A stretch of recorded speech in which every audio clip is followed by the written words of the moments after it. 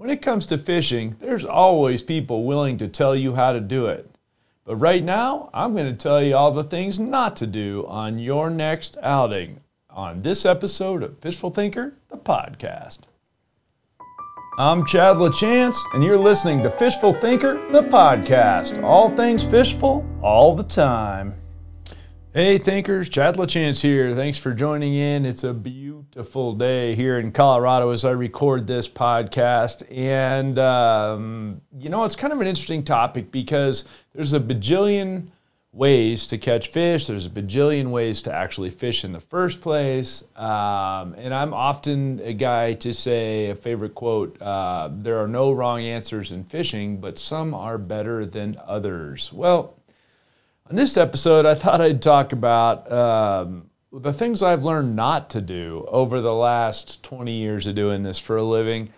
What I've figured out is there's some common mistakes that I make personally, and usually I will catch them when watching our own video stuff from production, or mistakes I've just learned where I just look right back immediately and realize I made that mistake, or also mistakes I've observed in lots of other anglers, either that fishing with me or on a guide trip with me or things like that. And the mistakes are probably easier to talk about, the common mistakes, than are the correct way or the right way or the secret lure way to go about catching fish. So let's talk about bunch of that going forward. What mistakes have we commonly made over the years that I've tried to learn to be a little bit wiser about? And the thing is this: wisdom is the ability to recognize a mistake before you make it.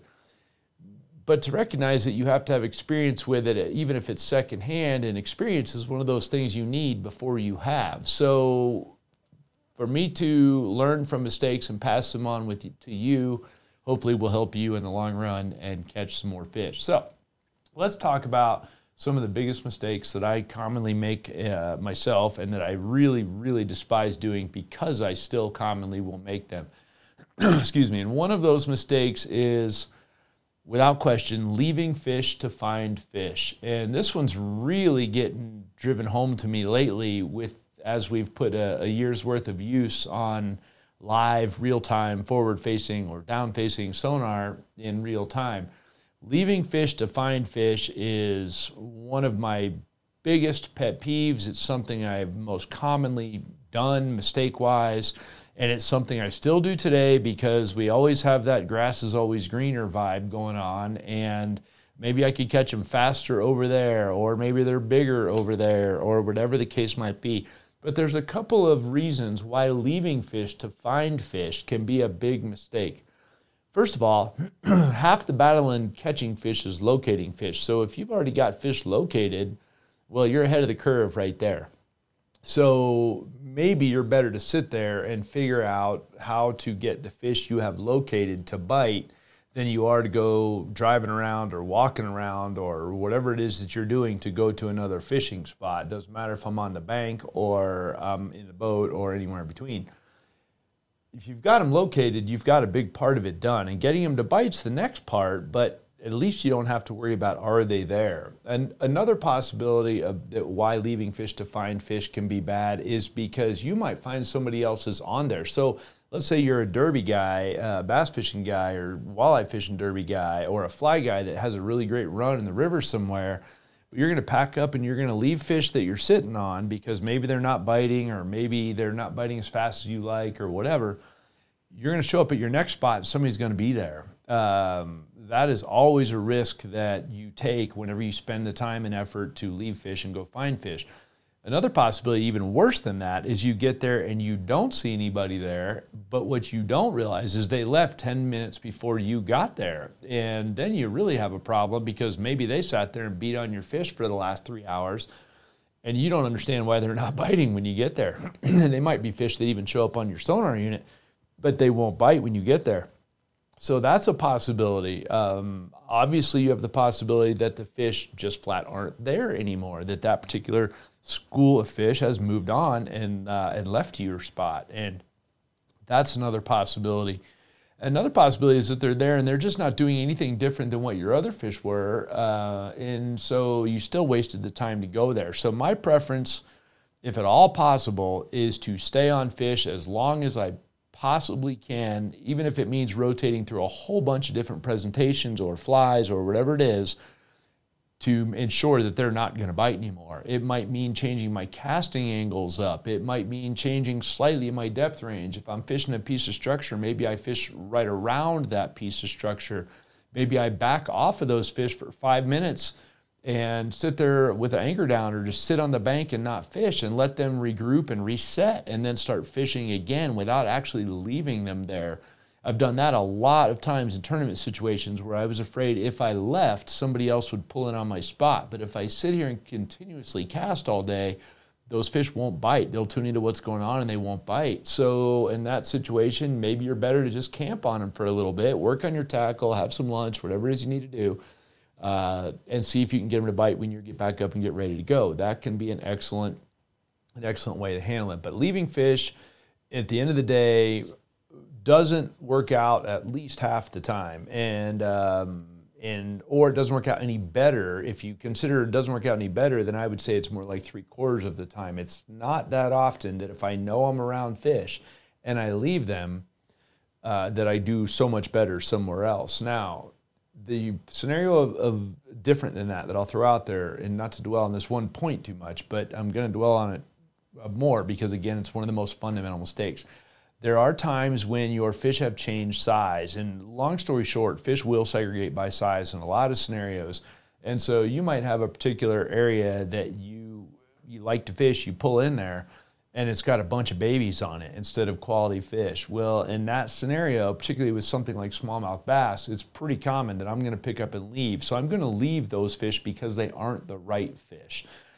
Same thing in tournament fishing. You get on a school of 2 or 3 pounders, and oh man, I can catch these all day long, but it's kind of a sucker move because you need 4 pounders to catch fish, or to win the tournament, I should say.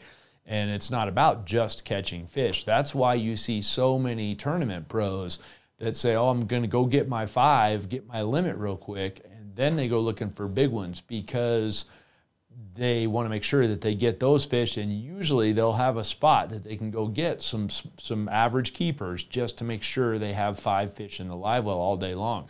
Incidentally, if you are a tournament guy, my feeling on that is go look for your big ones first. If you're that confident that you can go get 5 that easy, go look for your big fish first, because you might be the first guy on them, which will help, for one. For two, you'll have the early morning on your favor in a lot of cases as well. And so I'm going to go look for my big ones, because to me, if I'm in a tournament, I want to win. I don't want to finish 4th or 9th or top 10 or any of that. I want to win. So if I know it's going to take 4 pounders to win, what good does it do me to go get a bunch of 2 pounders and fill my live well just to cull them out later? So no, I'm going to go look for my 4 pounders right off the bat. And if I don't stumble into some other fish while I'm doing that, then I probably didn't have a very good fishing day in the first place. And most tournament days are 8 hours long, a regular length tournament day, and therefore you got 8 hours to catch 5 fish. And I would be more inclined to stop at my limit spot on the way back to the weigh-in than I would be on my way out in the morning. That's just my 2 cents worth. Just for the record, I coached and won the high school national championship with that mindset. We said, no, it's a catch bigs or die trying, and that worked out for us. And we did, in fact, stumble into average sized fish while we were looking for our big ones, such that we limited out quickly every day anyway, rather than going to a pocket that was loaded with 2 pounders that we could have caught 20 minutes and we'd had a limit. So anyway, leaving fish to find fish, big mistake. If you can still catch onesie twosies here and there, stay there as long as you can, change things up, and keep trying to catch those fish. Another huge mistake, and this one I see all the time, and I feel like that it's a mistake that people just shouldn't make anymore, and that is throwing the same angles all the time, whether it be you're working down a bank and you're throwing the same angle the whole time, whether it be you have a key spot that you really like, and so you throw the same angle the whole time as you pull in there because you approach it the same way, you throw the same way. That's not going to be a good deal in a lot of cases. You're better off to mix up angles. So much, though, that there's an entire podcast in our series here that is dedicated to angles and why I think they're so important. So if you do nothing other than change your angles up on a regular basis, even over the course of, say, I'm working down a bank and I'm making the same 45 degree ahead of the boat cast. So about every fifth cast needs to be back the other direction, in my opinion, throwing 45 degrees behind the boat and work the bait back. Because what you'll find is you're fishing over fish with your angles in a lot of cases. Now, I learned that was by fishing out of the back of people's boat, where I worked the opposite angle of them and caught lots of fish fishing right behind them. So your cast angles as far as relation to your structure will change, or your cover will change when you throw the other direction. Your retrieve will change. Maybe a fish didn't see your bait going one way, he'll see it better going the other way. Maybe, just maybe. The first time you threw going one direction, you spooked him with it because you came in behind him. I mean, there's just all different things that are possible. But mixing up your angles rather than fishing the same angle all the way down a bank can really, really be a common thing. And I fished with several high-level pros that didn't do that in the same tournament. I fished a tournament at Bull Shoals with three guys, or actually I was a marshal in the tournament at Bull Shoals. I'm not going to name names, but guys were on the exact same pattern 2 days in a row, and the fish bit like mad. Everybody was catching fish really good. The first guy I fished with going down the bank, he constantly threw the same angle all the way down. All these different 45-degree rock banks we went down, he threw the same angle every time because that's where his comfort level was with his casting with his right hand and then switching the rod to his left hand and retrieving a very traditional crankbait pattern. The next guy I fished with about every third cast was throwing an angle backwards down the bank so that he'd throw 2 or 3 in a row the same angle, then he'd throw 1 or 2 the other direction, then he'd go 2 or 3 in a row the same angle, throw 1 or 2 the other direction. He completely smoked the guy the first day, fishing literally some of the same exact banks with exactly the same lures. Everybody was throwing wiggle warts in that tournament. Just by changing that angle and being in the boat with him and seeing how effective that was an eye-opener, because he probably threw a third as many casts on the backwards angle, but I would be willing to bet that half of his fish came on that angle. Not that I was keeping that close a track. They were catching something like 30 keepers a day. So, but yes, he was catching a good number of his fish, and quite a few of them as larger fish, by switching that angle. So mixing the angle up when you're working down a scenario is a great thing to do, or conversely, not mixing it up is a rookie move. Another rookie move that I see a lot in similar lines to angles is getting your rod out of shape, not paying attention to where your rod is in position to whatever bait it is you're throwing, or in your retrieve. I see guys get the rod pointed straight up and beyond, so it's pointed behind their head as they work a bait to them. That's fine, but you have no way to set a hook when you're in that scenario. Also, you've lost a significant amount of sensitivity in that scenario, and your line watching goes out the window. So making sure that you keep your rod in a good position all day long is a really important thing. And I see guys get lazy to where they're not doing that. Bad juju. Along those same lines, not watching your line. You have to watch your line. If you're a jig, drop shot, finesse guy of some sort, not necessarily something you're straight winding, but something that's either falling or you're dragging, something like that. If you're not watching your line all day long, you are making a mistake. And I see that mistake all day, every day on guide trips. It's a very small fraction of people that I fish with that are ardent line watchers, to where they don't make that mistake over the course of the day. At some point in the day, they will lose focus. They'll be looking all different directions, watching the pretty birds and some fancy boat or some girl on a paddleboard, and not paying attention, and invariably fish get away when you do that. So if you really want to catch the most fish, watch your line all day long. Don't make the mistake of getting suckered into not watching your line, or getting complacent and thinking you're going to feel all your bites. Because if you think you're going to feel them all, I hate to break it to you, but you're not going to feel them all. A lot of them are going to be visually detected, not with feel. And that includes, in one of my favorite presentations, is suspending jerkbait. If I jerk a jerkbait down and then I pause it and let it hang in the water column for 5 seconds, half the time I know I'm bit is because the line will start to pull one direction or another, or there'll be a jump. You'll see the line actually jump, and it's why I use a very visible line when it comes to jerkbait fishing, because I want to be able to see that line such that when the jerkbait is paused in the water column, I can see it get bit rather than relying on feeling it to get bit. And I'm of the belief that a lot of what you feel is the fish spitting your bait out, not picking it up in the first place. So watching your line, big thing to do, or conversely, a huge mistake if you don't take care of it. Speaking of line, tie fresh knots. I've done other podcasts about that. Tie fresh knots. I don't care if you're fishing with 6-pound test or 20-pound test. If you're fishing with nylon or fluorocarbon monofilament, either one, you need fresh knots. And it doesn't mean fresh knots after a fish pulled on it hard. It doesn't mean fresh knots after you snagged it and pulled on it only. I mean fresh knots like every 15 or 20 minutes or half hour fishing time, even if nothing happens. And the reason is this: the knot, when you cinch it, no matter how good you are at tying knots, that's still the weak link in your tackle. And the older a knot gets, the longer it's cinched, the more pressure it's under, even just from the force of casting it, the weaker and weaker and weaker it's going to get. And the biggest heartbreaks I've had is looking at it and making a quick decision, oh, it'll hold up for a cast or two. I did one on Fishable Thinker television where we pulled up on a mat.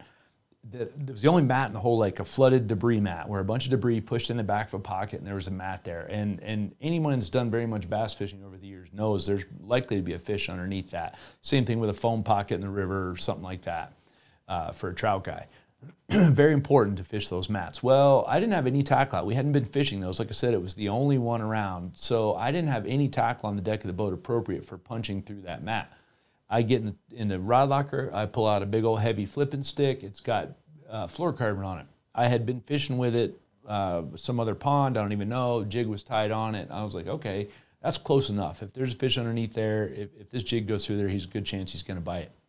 I thought about it. I even looked at it, thought, oh, but it's heavy fluorocarbon. It's either 17 or 20 pound fluorocarbon. Went ahead and made the pitch. I literally thought about it. Didn't do anything about it. Made the pitch. Bait goes through the mat on the first drop. Boom, gets bit right on cue. Camera's rolling for the whole thing. Everything's perfect. I jerk on that thing. I'm my best Roland Martin hook set, and it popped immediately right at the knot. And I got a little curly cue right there, and there's no way that would have broken had that been a fresh knot. But it wasn't a fresh knot. It was a knot that had been used, then put in the rod locker and left there for who knows how long, and then brought out of the rod locker and thrown, and the knot failed on the first pitch. And that is heartbreaking. It's really heartbreaking if you're filming or you're in a tournament or anything like that. And that's exactly what happened to me right there. Another similar scenario was with braided line, because even braided line is not immune to being constantly checked and re-knotted. What I mean by checked is checking the bottom 10 or 12 feet of your line and making sure that it hasn't been rubbed on a dock piling or a rock or tree limbs or whatever you're fishing around, even your tippet in the river, whatever. I had braided line. I'm getting ready to tie it up, tie a lure on. Again, we're filming. Camera guy says, hey man, look at that braid. It looks like there's a nick in that braid. He can see it. I reach up, I feel it. Oh yeah, there's a tiny little nick there. And we debate. I literally debated with him like an idiot. No man, it's good. It'll be all right. I'm just gonna make a couple of casts with it. I go ahead, and on top of that, just to add insult to injury, I went ahead and tied the lure on, where all I had to do was cut the braid shorter and put it on there, but I didn't. No problem. I pitch a soft stick worm, a Berkeley General, in on something. It's on like 15-pound braid of some sort. At the time, it's a couple of years ago. Pitch it in there, gets bit, pow! I break the fish off on the hook set, breaks right where that fray was, on braided line with a spinning rod. So again, check the bottom of the line and tie a fresh knot. If you don't feel anything on the line that's wrong, run it through your fingers. If you don't feel anything that's wrong with the line, fine, but at least put a fresh knot. If you feel anything in that bit of line, cut it there and tie from there up, and don't take those chances. Fresh knot's very, very important. Another mistake that I see people do on a common basis is they're married to a lure. Last time I was out on whatever lake, this particular lure caught all my fish, and now it's my favorite lure, and I got a ton of confidence in it. I see this more with amateurs than I do pro guys, things like that, but I have seen it even with pro guys that are really addicted to a lure that won them a bunch of money recently, something like that. You have to fish with an open mind. So making that mistake that, whoa, they loved this lure last week, so they're going to love it this week, is a very, very big mistake. Or it could even be on the same day when the conditions have changed. Well, they bit it good this morning, so I'm sticking with it all day until they bite it again. And that's just not a good scenario. It's the problem with that is going to be that you have to fish with an open mind. You have to understand that the conditions change, the fish change, the temperatures change, the water clarity change, the light change, maybe even change lakes. You have to pick your lure based on your conditions you're faced with right then, not what somebody else told you they caught them with yesterday. I mean, keep that in mind. Don't get me wrong. I'm not saying discard the information, but don't live and die by it. Make sure that you are fishing with enough of an open mind that, hey, if that fancy lure of yours that caught them so good yesterday isn't catching them today, that you're quicker to make a change than you might otherwise be. And along those same lines is just fishing memories in general. This spot was really good yesterday. Well, the fish don't care about that. Maybe they do, and maybe they're still there, but if you're there for 10 minutes and they're not, don't beat it up all day unless you really expect the fish are going to come back to you for some reason, as in maybe a tidal-related situation where, hey, when the tide changes, they'll come here, or whatever the case might be.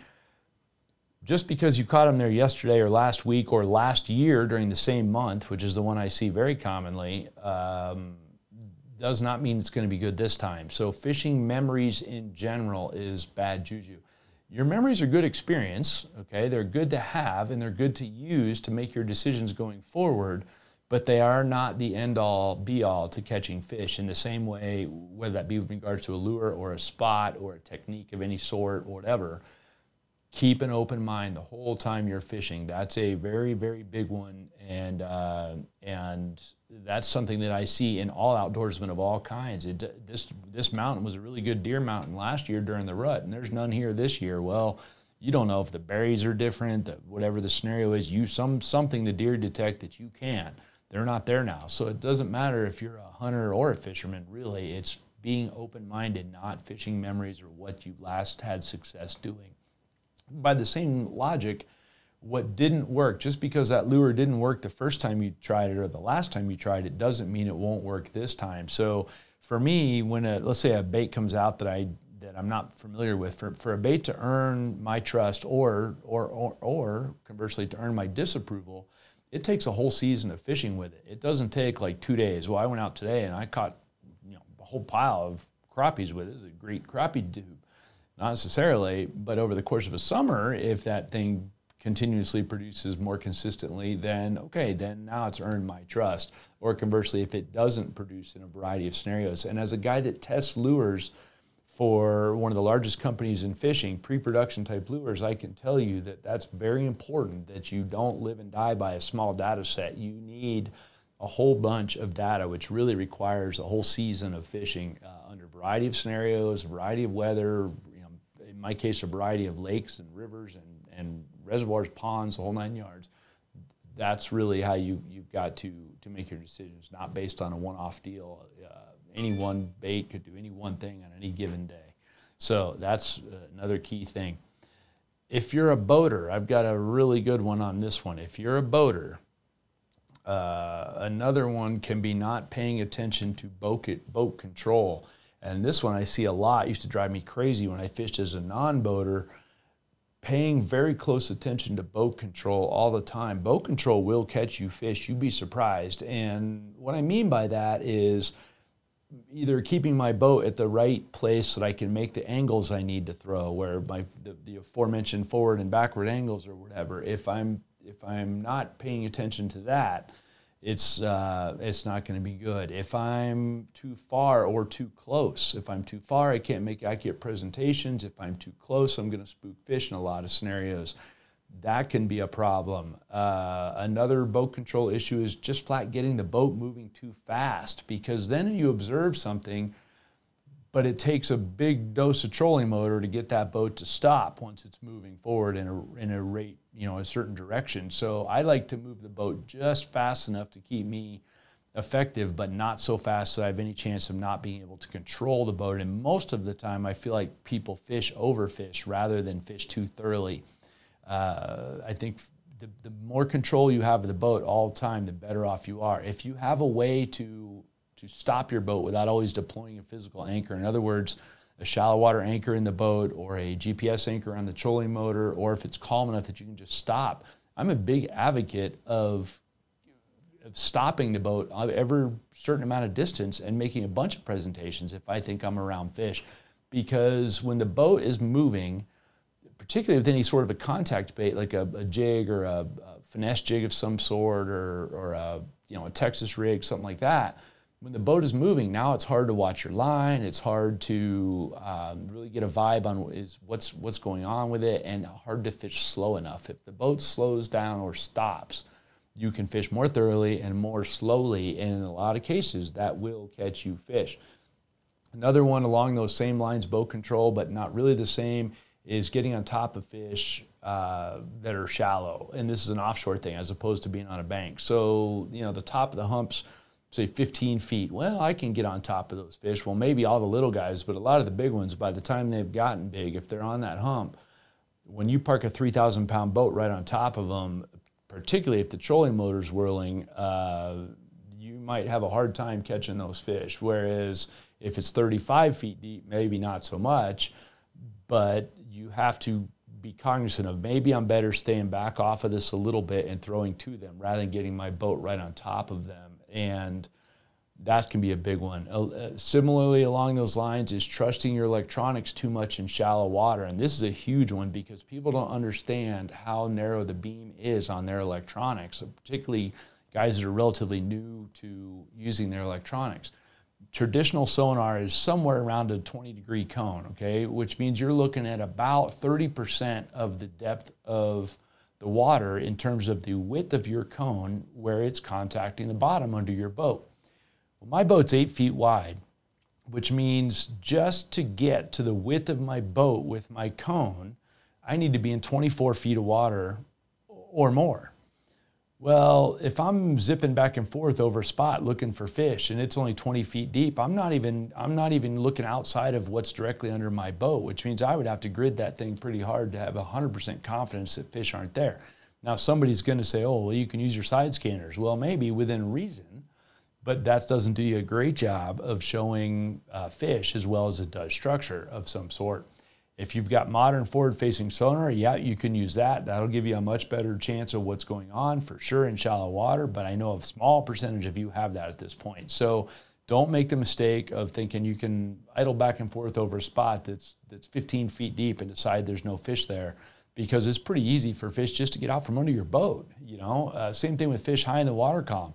I had a buddy of mine who just told me, he was trolling down the lake. He's like, I didn't mark any fish all night, but I already know that those fish are inside of 10 feet of the surface just based on how they've been feeding for the last couple of weeks. Well, you're not marking them because they're getting out from under your boat before you get there. They're not going to show up on your graph at that point. So you can't trust, and particularly in shallower situations, that you're going to be able to mark all the fish that are there. If you see one, I have a lake trout buddy told me one time, if you see any fish on that structure at all, water's 30 feet deep, if you see one fish on that structure, you need to stop and fish it for all you're worth, because you're only looking at a small percentage of the bottom. So back off it right away and cast to it, because if you saw one, the chances are there's going to be more there. Don't mess around looking at it every which way and run the risk of spooking them. One fish, because you're fishing for lake trout, they're not giant schools of fish. There's going to be 2 or 3 or 4 of them. I only need to mark one to tell me that there's a good potential there. And just for the record, the day he gave me that advice was my probably most productive day of fishing in freshwater ever, landing 5 gigantic Lakers in one day on film. I spotted one fish each time we started fishing, and in 2 scenarios, I caught 2 of them off that same spot. And you can't look at it and say, oh, there's no fish here, so I'm not fishing. Or conversely, there's, I saw a whole bunch of them right here, and they're right underneath the boat, so there must be some big ones here as well. You need to look around as far as that goes, and particularly in shallow water, understand how narrow your cone is, or on very steep structure, a very small percentage of fish are going to show up on really steep structure, particularly if you're paralleling that structure as opposed to going straight to it or straight off of it. So keep that in mind. Well, I didn't mark hardly any fish, or no fish at all on this dam. Well, making one pass down it, looking at what you think is the right depth range, is going to be wrong, because it's going to be where your sonar cone is touching the dam that's going to get your strong signal, which may not even be under your boat, depending on how deep the water is, or it might be directly under your boat, and fish could be slightly off to one side or the other, and you're never going to see them on your graph. So that's important as well. So if your vibe's telling you there's fish there and everything you're seeing, you see 1 or 2 on your graph, maybe you need to fish there and make the fish prove to you they're not there, rather than go the other way around. So that can be key. The last one I'm going to throw out here, because I could go on with mistakes all day long. I've made all of them. One of them that I see a lot is just not being quick enough to change in general. When something changes, and maybe it's even being lazy, when something changes, I mean, changing right now can make all the difference in the world of having the confidence to say, I'm going to change right now. It's part of the reason I carry a lot of tackle, a lot of rods and reels combos, because I can rig different things for different scenarios. I might, if I'm on a good jerkbait bite, I might have a chrome jerkbait on one rod, and on an identical rod and reel setup, I might have either a bright colored one or a bone colored one or whatever the case might be. The reason being, as soon as a cloud comes over, I'm going to set the chrome one down and pick the bright colored one up and throw it. I'm not going to wait 3 more casts or 5 more casts. I'm going to go ahead and make that change immediately because I'm fine-tuning my scenario as I go.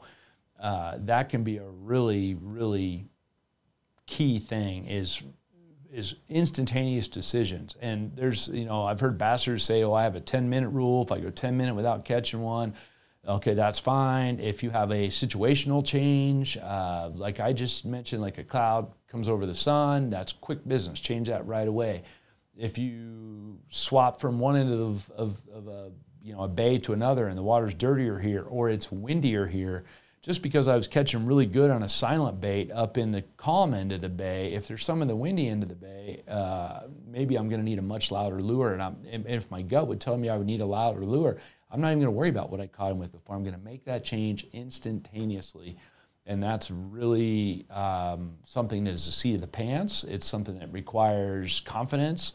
And you have to be willing to be wrong and switch right back. But the beauty is it doesn't take any longer to switch back as it did to switch away. So that's another thing that I think if you focus on, you do really well. So I hate to have a whole podcast, dwelling on the negative things that happen, but sharing information is really important. And most of my biggest train wrecks on film or on guide days have been when I didn't pay attention to the things I just mentioned in this podcast. And as soon as I let one of those, I get lazy about one of those things, then the wheels come off and it's just not a good scenario. So I want you to learn from my mistakes rather than having to make them on your own. So if you learned anything from this podcast, please subscribe wherever you're listening. We'd appreciate that very much. Also, you possibly may be listening on our YouTube channel. Please check out a bunch of the videos there at Fishful Thinker. We'd appreciate that. Subscribe to that. The YouTube channel is a labor of love. There's more than 500 videos there for a reason, and we post them on a regular basis. And it's not because we like to show off fish. It's because we like to teach people how to catch fish. So please check that out. Also at Fishful Thinker on Facebook or Instagram, and most importantly on Altitude Sports Entertainment on whatever your provider is, and World Fishing Network on television many days a week. We're on there a bunch. So anyway, thanks for listening. This has been Fishful Thinker, the podcast.